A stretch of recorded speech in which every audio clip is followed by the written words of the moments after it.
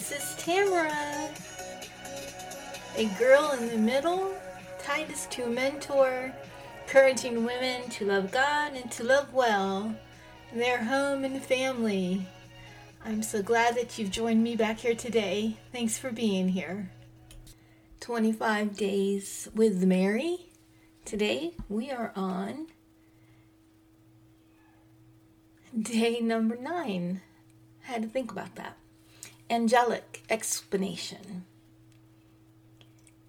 Then said Mary unto the angel, How shall this be, seeing I know not a man? And the angel answered and said unto her, The Holy Ghost shall come upon thee, and the power of the highest shall overshadow thee. Therefore also that holy thing which shall be born of thee shall be called the Son of God. And, behold, thy cousin Elizabeth, she hath also conceived a son in her old age, and this is the 6th month with her, who was called barren. For with God nothing shall be impossible. Luke 1:34-37. I heard a preacher once say that Mary was the first one to question the virgin birth. That's sort of true, right? But God is not shy about answering her heart's questions. She wasn't wrong. Virgin girls didn't show up pregnant. We also get to see inside her private life here too. In this year of engagement, espoused to Joseph, she notes what is both expected of her in her lifetime and what God has told us. She is a virgin. If you've somehow gotten a picture painted in your mind of the Lord as a tyrant, that is just not the God of the Bible. When Mary wondered how she would carry Jesus and carry out Gabriel's announcement, God met her with grace, with love, and with his assurance. Impossibilities. You can almost hear her thinking, how would this come to be?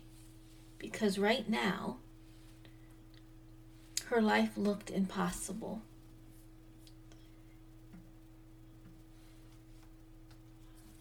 And the angel answered and said unto her, The Holy Ghost shall come upon thee, and the power of the highest shall overshadow thee. And therefore also that holy thing which shall be born of thee shall be called the Son of God. Luke 1:35. Mary was being taught a lesson that I have had to learn multiple times in my life. It wasn't about anything she would or would not do. It was only and fully about God. In a lot of ways, her reaction, beautifully selfless, humble, holy, was where her responsibility started and ended. Possible. The answer to Mary's query is amazing. It almost goes without saying, but it would be the Holy Spirit who would divinely and supernaturally make her the mother of the Lord Jesus. Mary was a virgin this day, and she was a virgin on the day Christ was born. Matthew 1:24-25 says, When Joseph woke up, he did what the angel of the Lord had commanded him, and he took Mary home as his wife. But he did not consummate their marriage until she gave birth to a son, and he gave him the name Jesus. God's story. Incredible if we stop here. A virgin conception, a virgin delivery, and a Savior of the world born out of it all. But we're not stopping there, because we can't. Don't miss this crucial part of Mary's story, of God's story. The company of Mary. Mary was in the company of God.